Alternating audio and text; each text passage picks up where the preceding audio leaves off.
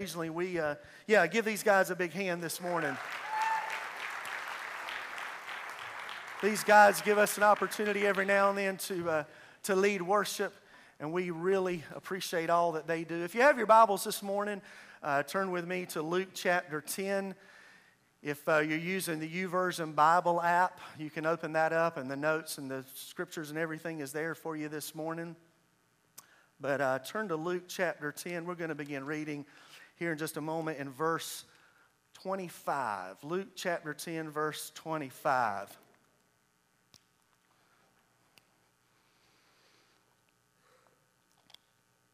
Are you there? Say, I'm there. Or if you're not there, it's going to be on the screen, so you're still there, okay?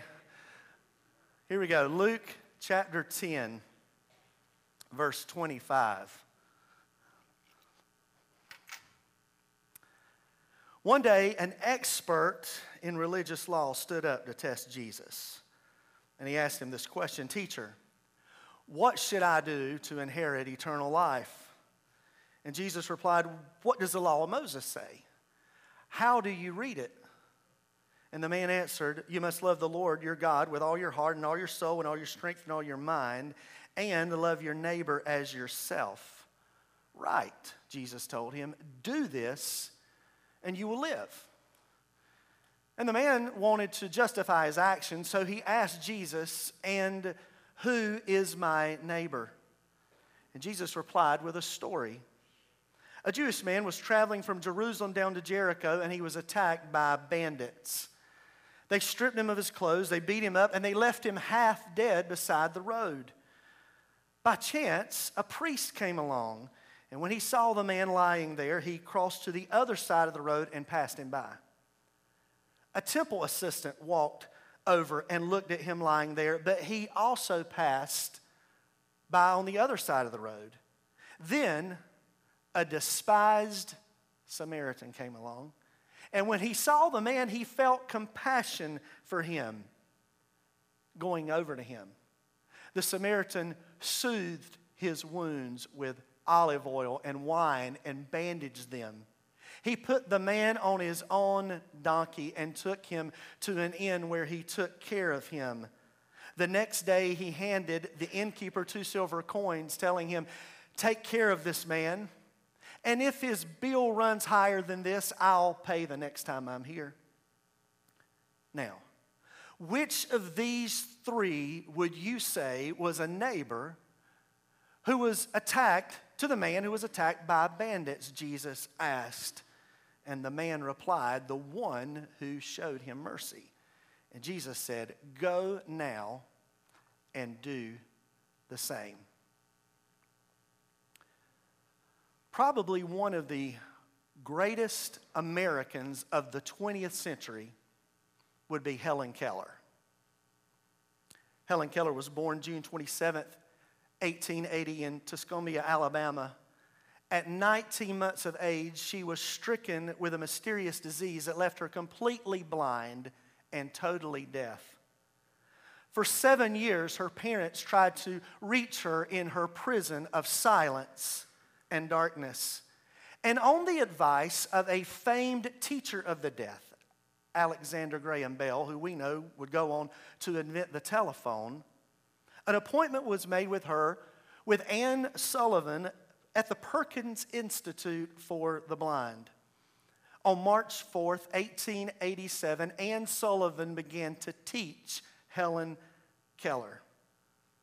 For months, through steady persistence and unbelievable patience, Anne Sullivan was able to teach Helen Keller the fingertip alphabet system known as Braille.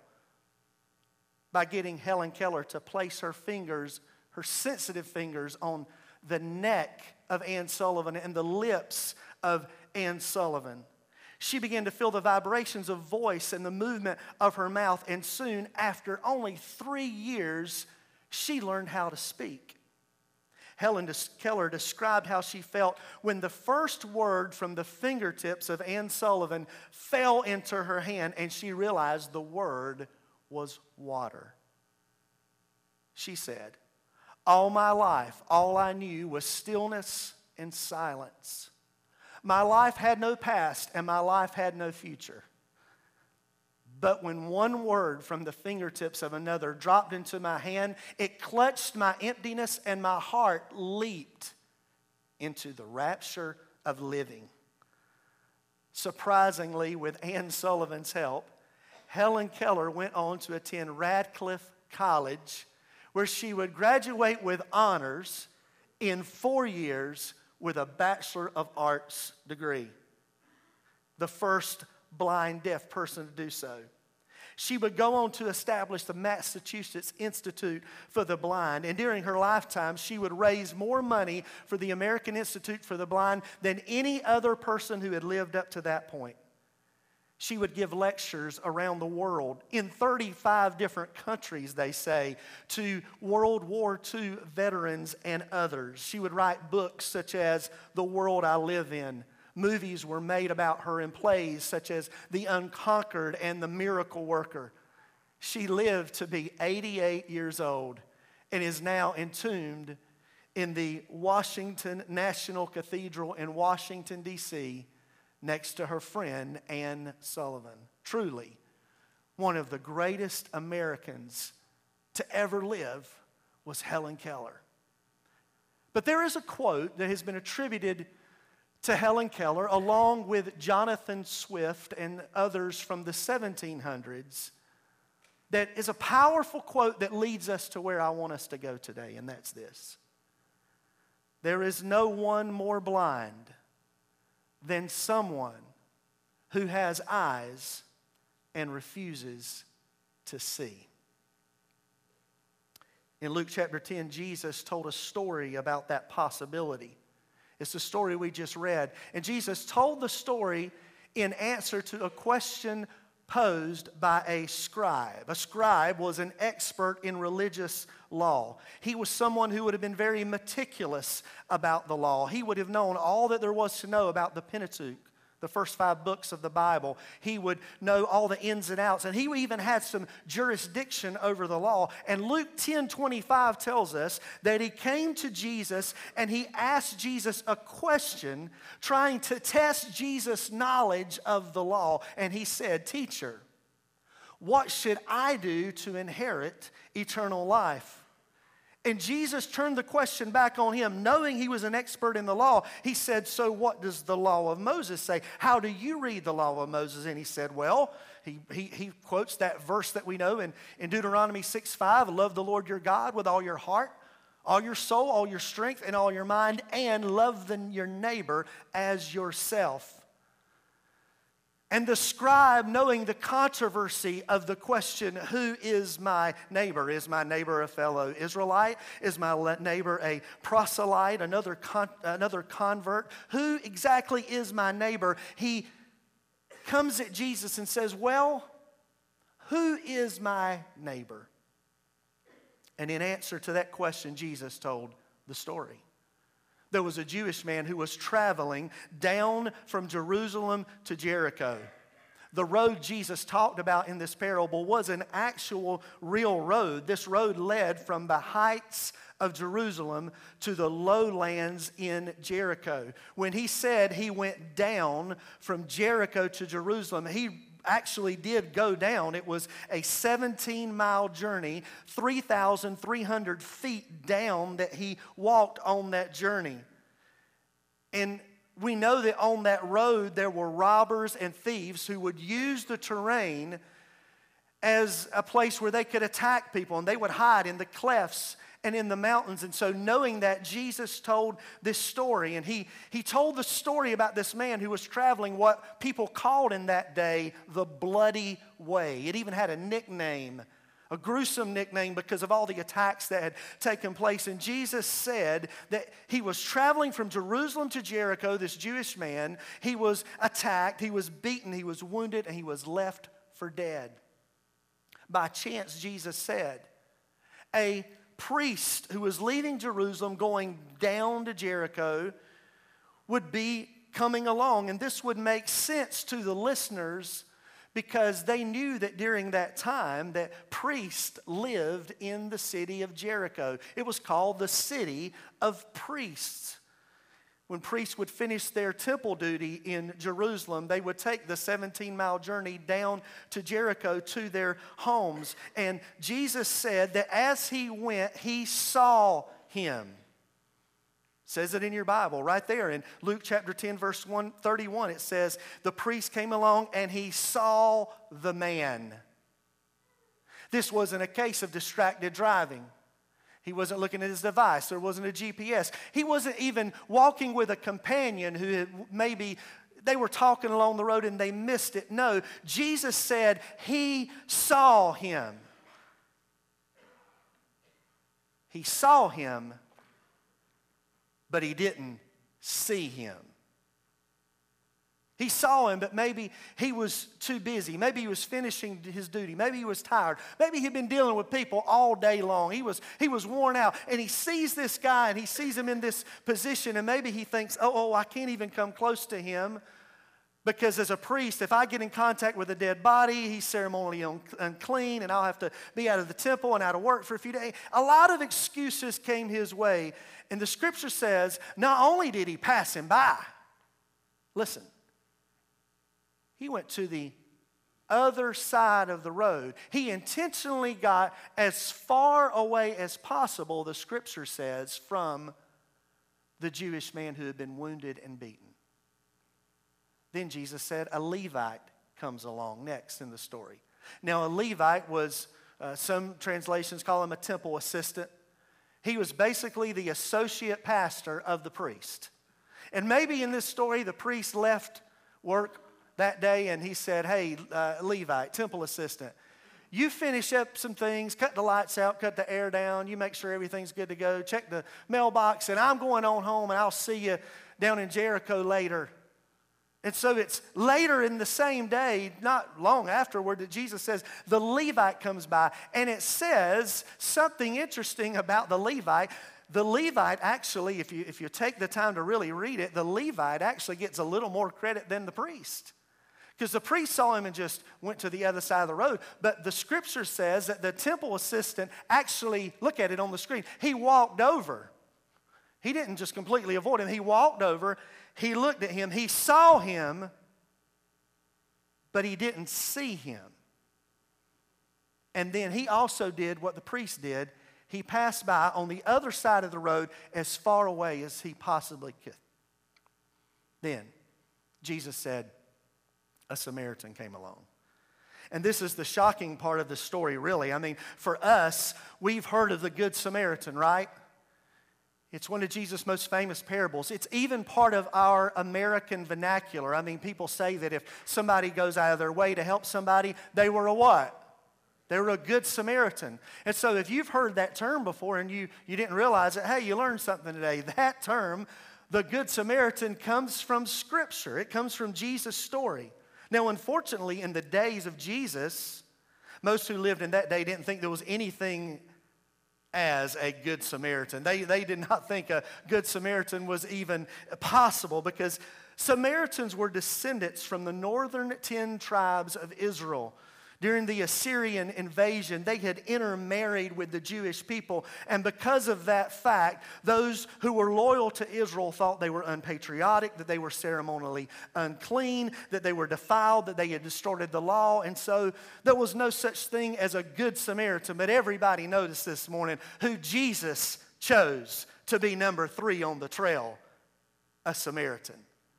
The one that no one else would have chosen for their story. Jesus said a Samaritan came by. And remember who he's talking to. He's talking to a scribe, an expert in religious law who likely had friends, acquaintances, and business associates who were both priests and Levites. And it says that when the Samaritan came upon him, when he saw him, he saw him. He had compassion on him. And the Bible says he came to him, he bandaged his wounds, he poured oil and wine in them. Then he took him, and he didn't just do the work and bandage him and leave him. He picked him up. He sat him on his own beast, and he took him to an inn. He walked him in the inn. He laid money on the counter and said, I'm going to pay for him, and I got to go, but I'll be back. And if his expenses are any more, I'll be back to check on him, and I'll reimburse you anything that may be over. The Samaritan saw him. We began this year just a few weeks ago. I told you that we would be adding a new statement to our Love Your City vision, hear His heart, show His love, and that vision would be see His kingdom. And this month we have spent 21 days in fasting and prayer to prepare ourselves and ask God to help us this year. God, help us to see your kingdom like never before. In the second week of this series, I talked to you about kingdom, and we talked about what is the kingdom, and what did Jesus mean when He gave all those parables and stories and had all those encounters. What was He meaning when He talked about the kingdom? And we learned that if we're going to see His kingdom, we must have a kingdom perspective. And then last week I told you that a kingdom perspective is a Jesus perspective. And we looked at all of those stories last week where it says specifically, Jesus saw. And we said last week that Jesus, when He looked at people, He saw potential. He saw opportunity. He saw faith. And He saw need. But listen to me this morning. What we learned last week about Jesus is what we learned from the parable of the Good Samaritan. See, Jesus not only saw potential. He not only saw opportunity. He not only saw faith. He not only saw need. He did something about what He saw. It's one thing to see it. It's entirely another thing to do something about it. I'm going to get 2 amens right there, but I'll take them. And I want to ask you this morning, is it just possible that sitting here in our comfortable seats with possibly new clothes we got at Christmas that we didn't need, and we're going to eat food that we've got it already enough at home, that maybe God has blessed us in the United States of America, not just to have a great job, to raise great kids, to go to a great college, to get a job, to stay out of trouble, to have a bucket list, to check off a few things, to go on vacations and put some money in the bank for retirement. Is it possible, church, that God has put us in the United States of America at this time where the poorest person in this room is richer than 90% of the entire rest of the planet? Did you hear what I just said? That's a fact. On your poorest day, you are a rich person. That's not just preacher talk. That is a fact. And is it possible that God has blessed us with all these things, not just so we can check the American boxes, but so we can be a blessing to somebody else, so we can see as Jesus saw? I told you last week that every time Jesus saw potential, and He saw opportunity, and He saw faith, and He saw need, there was a word that would be in almost all of those conversations. It would say, Jesus saw and He had compassion. Thank you for helping me this morning. Compassion. And compassion that wasn't just, I see the problem over there on the other side. I see it and I have a little compassion, but compassion that moved Him in a direction where He took and He saw the opportunity and the need and the faith, and He reached out and took care of those who were in need. Next Monday, a week from tomorrow, Tress and I will celebrate 24 years of marriage. And I was doing some math. Thank you. Y'all are clapping for her, I know. I was doing some math, which is scary for me because I'm right brain, not left brain, or whichever it is. I don't even know my brain this morning. But I was figuring out that in the 24 years next week that we've been married, we've lived, very simply, I know this part, we've lived in 3 different cities in 24 years, but I figured out we've moved 8 different times. Whether it be from our first apartment to the first house we owned, or when we moved here, we moved into an apartment and then we bought a house. We moved into a parsonage. Then we bought a house and we're homeowners again. Then we moved to Virginia and we rented for 3.5 years. Then we moved back here and we rented for a few years. And then we bought a house again. And we've moved 8 different times. And some of you, you've helped us move. And you're saying, I hope you don't move again because I'm tired of helping you move, Pastor.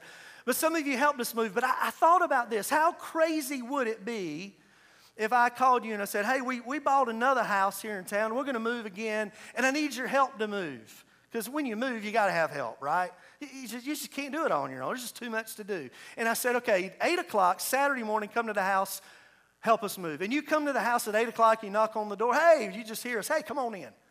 And you see the family, and we're sitting there, and we're watching the news. We're drinking coffee. We're having eggs and bacon. And we're like, hey, come on in and have something. And you begin to look around, and you see that nothing has changed. All the pictures are on the wall. Everything looks normal. I don't see a box. And you were even wondering when you came into the yard because you didn't see a moving van in the driveway. You would think, to be sure, you're not going to ask us to help you pack up. What's going on, man? I thought you said we were moving. Because we know that the word moved means to pass from one place or position to another.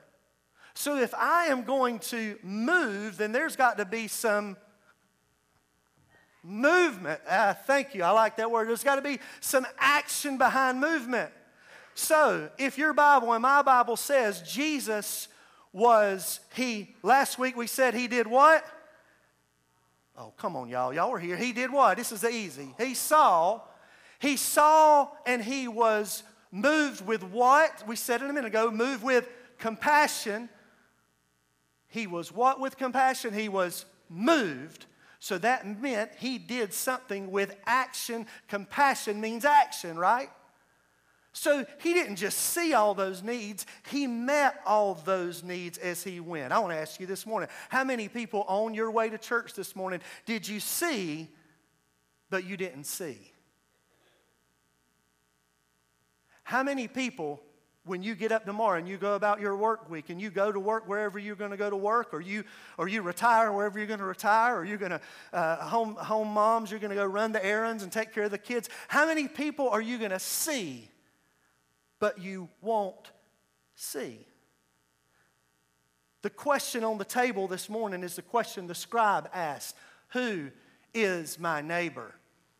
And I'm not here to test you this morning like the scribe was testing Jesus. I'm going to give you the answer. Who is my neighbor? Everybody say anybody. Anybody that the Lord puts in your path is your neighbor. And the church said, anybody that the Lord puts in your path is your neighbor. And if we're going to be a Love Your City church, and if we're going to see His kingdom, we need a vision that will stop us. We've talked about 2020. I played with it a little bit, but 2020 means 2020 vision. We talked about that the first week. And if I am going to see His kingdom as He saw it, I need a vision that will stop me in my tracks. The Samaritan stopped. I need courage that will risk moving into that situation. What do you mean by that, Pastor? Well, it took a risk for that Samaritan to reach out. He didn't know if the bandits may still be around the corner or under the next rock. But he stepped out and he took a risk. He took a risk to reach out to somebody who was different than him. I cannot express enough. The emphasis of this story is not that somebody got helped. The emphasis is that a Samaritan helped a Jewish person. And the Jewish person would have rather that Samaritan not help him. But can I tell you something? If you've been beaten up and wounded and left for half dead, you don't care who comes along to help you. It doesn't matter if they have the same political persuasion as you do. If they're going to vote how you're going to vote in November. It doesn't matter what color hair they have or how many tattoos they have or how many earrings they have. It doesn't matter what they smell like or what they look like. We are called to see with the eyes of Jesus. And we've got to stop seeing through American eyes and through our political eyes and get past all that garbage that the enemy, as I said last week, will keep us from seeing His kingdom. If we're not careful, we must see as Jesus saw. We need a compassion that feels. And sometimes it means we just have got to stop long enough to allow the Holy Spirit to pour a little empathy into our spirits. Sometimes we have a little sympathy. Well, they're just going through it. Empathy is a game changer, guys. Empathy thinks and looks at the world through their eyes and says, what is it like to be going through that they're going through? And it changes me and moves me to a compassion that feels, and then we need a heart that moves us, that we don't just see it and we don't just feel, but we move in the direction of the need and we do something about the need that's there. That's what the Samaritan did. He got off his animal. He got down where the Jewish man was. He bandaged his wounds. He poured in the oil and the wine. He picked him up. He put him on his beast. He likely walked with him slowly, a slow walk with an injured man almost dead, to an inn. He took money out of his wallet. He laid it at the Holiday Inn table and he said, I'll pay for his room and give him a good room. And whatever else he needs, if you got to hire doctors to come in here, I'll pay for it all. I'll be back to check on him. He was moved with compassion. And I want to tell you, sometimes if you're going to see with kingdom eyes, it may cost you something. It may cost you something out of your pocket. It may cost you something out of your time. It may cost you something when you were planning on going and doing something else. But it means that you see with kingdom eyes. This Samaritan had to see his kingdom perspective. He saw beyond himself to the needs of others. And let me warn you this morning, because you're tracking with me this morning, you know where we're going. We're about to finish here in just a second. The way we finished every Sunday this month, I'm going to ask everybody together to come, and we're going to come and we're going to pray. And I'm going to lead you in a prayer, but I'm going to lead you in a very dangerous prayer this morning. I'm going to challenge you to pray a prayer this morning that says, God, open my eyes and let me see with kingdom eyes. Now let me warn you something. If you pray that prayer sincerely asking God to open your eyes and give you compassion, He will. And then the opportunity comes. And then you've got to move into action. Can I tell you something? 3 words. And a lot of you need to live by this every day. Don't overthink it. People overthink stuff in our culture now all the time. Some of y'all are overthinkers, and you need to run to the altar right now because you're an overthinker. I tell my daughter all the time, don't overthink it. Don't overthink it. But when the opportunity comes, if you've prayed the prayer, don't overthink it. Don't question it. Look at that opportunity as an answer to your prayers, even if it shows up in the way that you didn't think it would show up. Because we get to see His kingdom mindset. We think, well, I kind of know that it might show up like this and like this. But if it shows up like you did not think about it and you prayed the prayer, just don't overthink it and say, God, that's you. I'm going to go ahead and help and move and do what I can do in that situation. It may be moving out of your comfort zone. It may be doing something different than you're used to doing. But God will give you the strength and the ability to do it. Amen? Amen. Kevin, if you'll come and begin to play. I want to share this with you this morning. You know, I love it when we come together here every Sunday. Do you? I look forward to this every week. There's times where I'm standing down there on that front corner and I stop singing and I listen to you sing. I love it when the presence of God fills this place and we move in a different direction than we thought, like we did a few minutes ago. And God begins to move and touch and heal and minister. But can I tell you today something that we know, but let me remind you, we are not called to these 1, 2, 3, 4 walls. This is not where we're called. We're called to the world around us, the world that God has put us in. We're called to be the church in action. We're called to love our city. And let me just say something right here.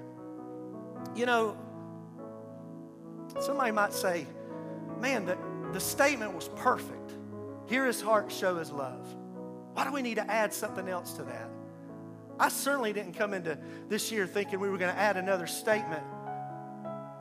But I heard a message that much of it I'm stealing today from our former general overseer, Mark Williams. About 4 months ago, as I was working on another message. I was working on a prop for a message one day, and I was listening to this message much of which I'm sharing with you today. And my eyes were open, and I said, God, it's not enough that we hear your heart. Absolutely. We're showing your love. But for us to take this to another level, allow this to get beyond the check marks that we can make, that we made this morning. Praise God for Family Promise. Praise God for Backpack Buddies and for Rincon Elementary School. This church is doing more right now in our community than we've ever done before in the time that I've been a part of it over the last 19 years. We're doing more than we've ever done in the community.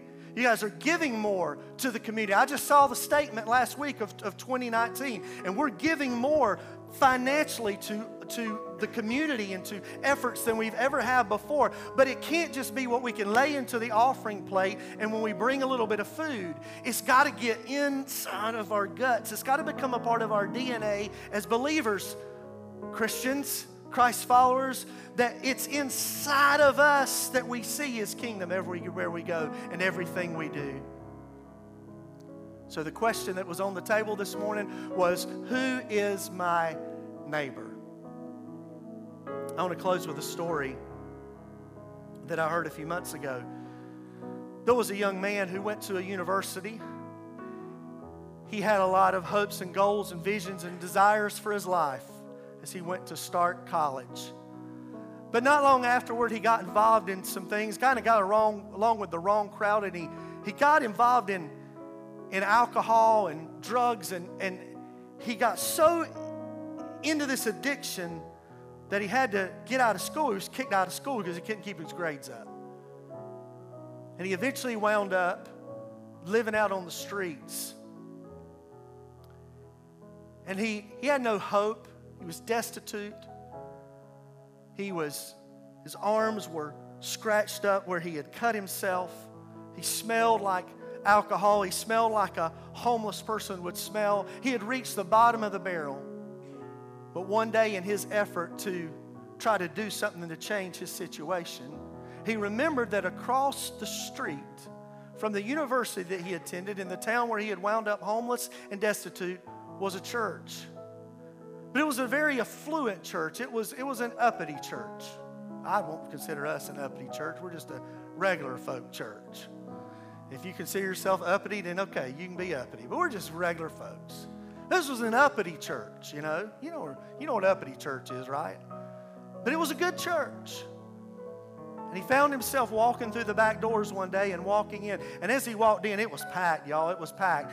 He walked in and he couldn't find a seat anywhere as he walked in. And he walked in the middle of worship, and it was difficult. No usher was there to help him find a seat. And this young man's looking and looking, and he just starts slowly making his way down the aisle. His hair a different color than everybody else's in the room.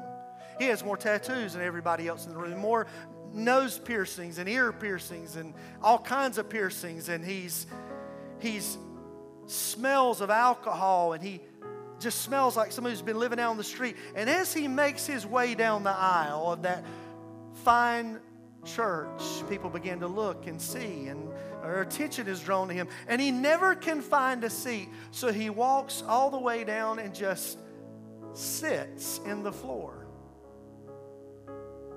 About that time, an 80-year-old usher, who was actually a deacon at the church, was sitting in the back. He's watching all this go on. This 80-year-old usher stands up, three-piece suit, deacon board, badge that says he's an usher, not a hair out of place. He starts to slowly make his way down the aisle to where that boy is. As the people see him walking down and making his way, some say, oh boy, I guess something really does need to be done about this. I mean, that may be a little embarrassing, but something does need to be done. And the 80-year-old deacon got down, stood beside him, And then he came to where he was. And he slowly made his way down to the floor, took his cane in his lap, and sat beside the young man for the rest of the service. The pastor, a few minutes later when worship's over, he gets up and he walks to the pulpit and he says, "Church, today I had planned on preaching a sermon, but today we have seen a sermon that needed to be preached." Church, God's calling us not to just see like we've normally seen. It's time for us to give up all our excuses and hear the Holy Spirit say, "I'm calling you to something greater. I'm calling you to be like Jesus, to see opportunities, to see need, and to move and be used by me." Who is my neighbor? The one-word answer today, and I hope you know it, is what? Anybody. Let's stand together this morning. And as you stand, I'm going to ask you to come and join me. And we're going to close in prayer. I'm going to ask Tressa and Cody to come. They're going to lead us in a song here in just a moment. But if everybody will come together, we're going to join in prayer this morning. And then we're going to have a great time of fellowship and lunch together.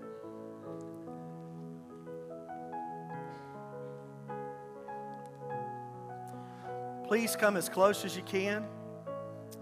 Got a full house today. Let's let everybody get up here this morning.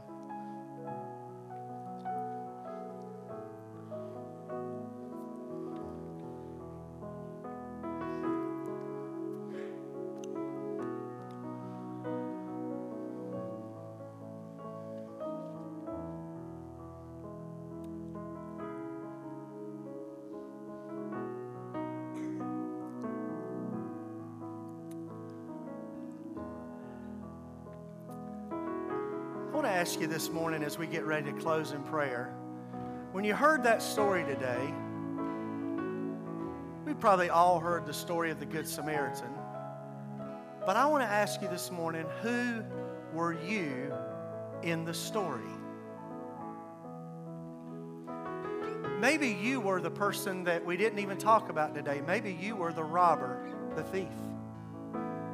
Maybe you've hurt somebody or wounded somebody or injured somebody. Can I tell you today that Jesus loves you exactly as you are, but loves you too much to keep you that way, as we said last week? And He wants to forgive you today if you've hurt or wounded somebody. Maybe today you're here and you're the wounded Jewish man who was beaten up, robbed, and left for dead. Maybe life or family or situations or words or actions, you are hurt today. You're wounded. And I tell you this morning, there is a healer in Jesus. The healing that Jesus provides isn't just for our physical bodies. Does He do that? Amen. But He also can heal those wounds of our past, of regret, of our mistakes. There is a healing in Jesus. Amen. But I'm going to tell you something. Let's just be honest today. We've all been the Levite and the priest. Amen. We've all been there. We've all done it. We've all had opportunities. We were too busy. There was too much going on. Maybe we thought it was for somebody else. And we moved to the other side and we didn't stop. But the call today for us is that we see those people. Students, you see that person that sits alone in the lunchroom at school. You see that person who doesn't have any friends, that it will be uncomfortable for you. You will risk something to see His kingdom. Folks who work in our community, there may be people you're seeing every day on your job, as a part of your job, and you see them, but you don't see them. Maybe it's the person that, we've all been guilty of this. Their number comes up on the phone and you're like, I don't want to talk to them today. But maybe they're calling you and you're the one that God has laid on their heart. Jesus asked the question, which of these three men would you say was a neighbor to the man who had been hurt by the bandits? And the teacher, the scribe, said, the one who showed him mercy. And then Jesus said, yes, now go and do the same. Ringgold Church of God, now go and do the same. Now go and do the same. God, right now, we pray a dangerous prayer. And we ask you this morning to give us kingdom eyes in 2020. God, it's a risky prayer to pray. But Lord, I believe there are people outside of these four walls who need us, and we're an arm length away from them every day, and maybe we're not seeing it anymore. Give us fresh eyes, I pray. Will you pray right now over your life that God will give you a vision that stops you in your tracks? Say it. God, give me a vision that stops me in my tracks. Pray right now that God would give you the courage to take a risk. Pray it. God, I pray for a courage to take a risk, to go out and help, to step out of my comfort zone. Will you pray right now for compassion that feels? God, give us compassion that we can feel, even if they're different than us. Even if they look different or vote different or believe different, give us a compassion that feel. And God, we pray for hearts that move. Will you pray that? Say, God, give me a heart that moves. Repeat after me. Jesus, give me a heart that moves. Give me compassion that feels. Give me courage that risks. Give me vision that stops. Lord, we pray that today in the name of Jesus. May you move that in our hearts. May you move in our lives. In the name of Jesus. Let's sing it. Oh, oh, the overwhelming, never-ending reckless. This is what He did for you and me. Oh, it chases me down, fights till I'm found, leaves the 99. I couldn't earn it, I don't deserve it, still you give yourself away. Oh, the overwhelming, never-ending. Sing that again. Sing that chorus again. Oh, the we thank Him for it today. Somebody give Him praise today for His love that chased you down. Oh, it chases me down, fights till I'm found, leaves the 99. I couldn't earn it, I don't deserve it, still you give yourself away. Oh, the overwhelming, never-ending reckless love of God. Every head bowed, every eye closed. If you're here this morning, you'd say, Pastor Les, I am wounded and I'm away from God. And the most important decision I need to make before I look at somebody else, I've looked at myself all morning and I'm away from Him, and I need to make a decision to follow Christ, to make Him number one in my life. If that's you today, would you raise your hand and put it right back down? I want to pray with you. Thank you. Thank you. There's 2 hands. There's 3 hands. Anybody else today need to make a decision? 4 hands this morning. 4 people this morning raise their hands and say, 5 people this morning say, I need to make a decision. 6 people this morning who said, I need to make a decision to put Jesus first in my life today. It's so simple. He sees where you're at. Oh my goodness, He sees every hurt, every pain. And today, He knew that you needed to be here at Ringgold Church of God on January 26, 2020 to hear that He loves you, He cares about you. Church, we're going to pray a prayer right now, and I want everybody in the room to pray it. And if you're here today and you just raised your hand and you said, I need to make a decision. I need to make Jesus the Lord of my life. I've got to put some things back in order. When you pray this prayer, you are declaring with your mouth, as the Word of God says, declare with your mouth, believe in your heart that God raised Jesus from the dead, and you will be saved. Let's pray together. Dear God, I'm a sinner. I'm sorry for my sins. Forgive me. I believe that Jesus Christ is your Son. I believe He died and took my place on the cross. I believe You raised Him to life. And I want to trust Him now as my Savior. I want to follow Him today as Lord. From this day forward, I pray in Jesus' name. Amen. Amen. Will you give God praise today? Hallelujah. Thank you, Jesus. Thank you, Jesus. Now, if you prayed that prayer, here's what I want to encourage you to do. Find a good church. You found it, search over. Stay here. Stay plugged in. Be a part of what God's doing here. As you walk out, on the other side of that wall, there's a little basket. There's a bunch of books there that we provide for people little books, and they're on the corner up here as well, that will help you read something and help you in your walk with God to learn about what it means to follow Him. Grab one of those. Tell somebody about the decision you've made. You just made the best decision of your life. Amen, everybody? Amen. Amen. Now, let me tell you one more thing. When you came in this morning, how many of you got one of these cards? Sit with me cards. Hopefully you didn't sit on your sit with me. But over the last 3 years, as a part of Love Your City, at the last Sunday of January every year, we've given these cards. They've looked different every year. Some of them you can write something on, but we decided to do something different this year. This year, these cards that say sit with me, and just on the back have the church website and our times of worship on Sunday and Wednesday, they're going to be available at the coffee table over here at the little sitting area in the new foyer. And you can pick those up anytime. We'll have them available all year. But what we want you to do, what's the obvious thing? You want to find somebody and say, hey, baby, come sit with me. Now, that was probably not the right way to say it, but if you're single, you can say that.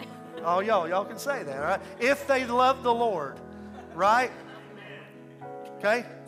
Now, but find somebody. Now, let me tell you what's going to start next Sunday.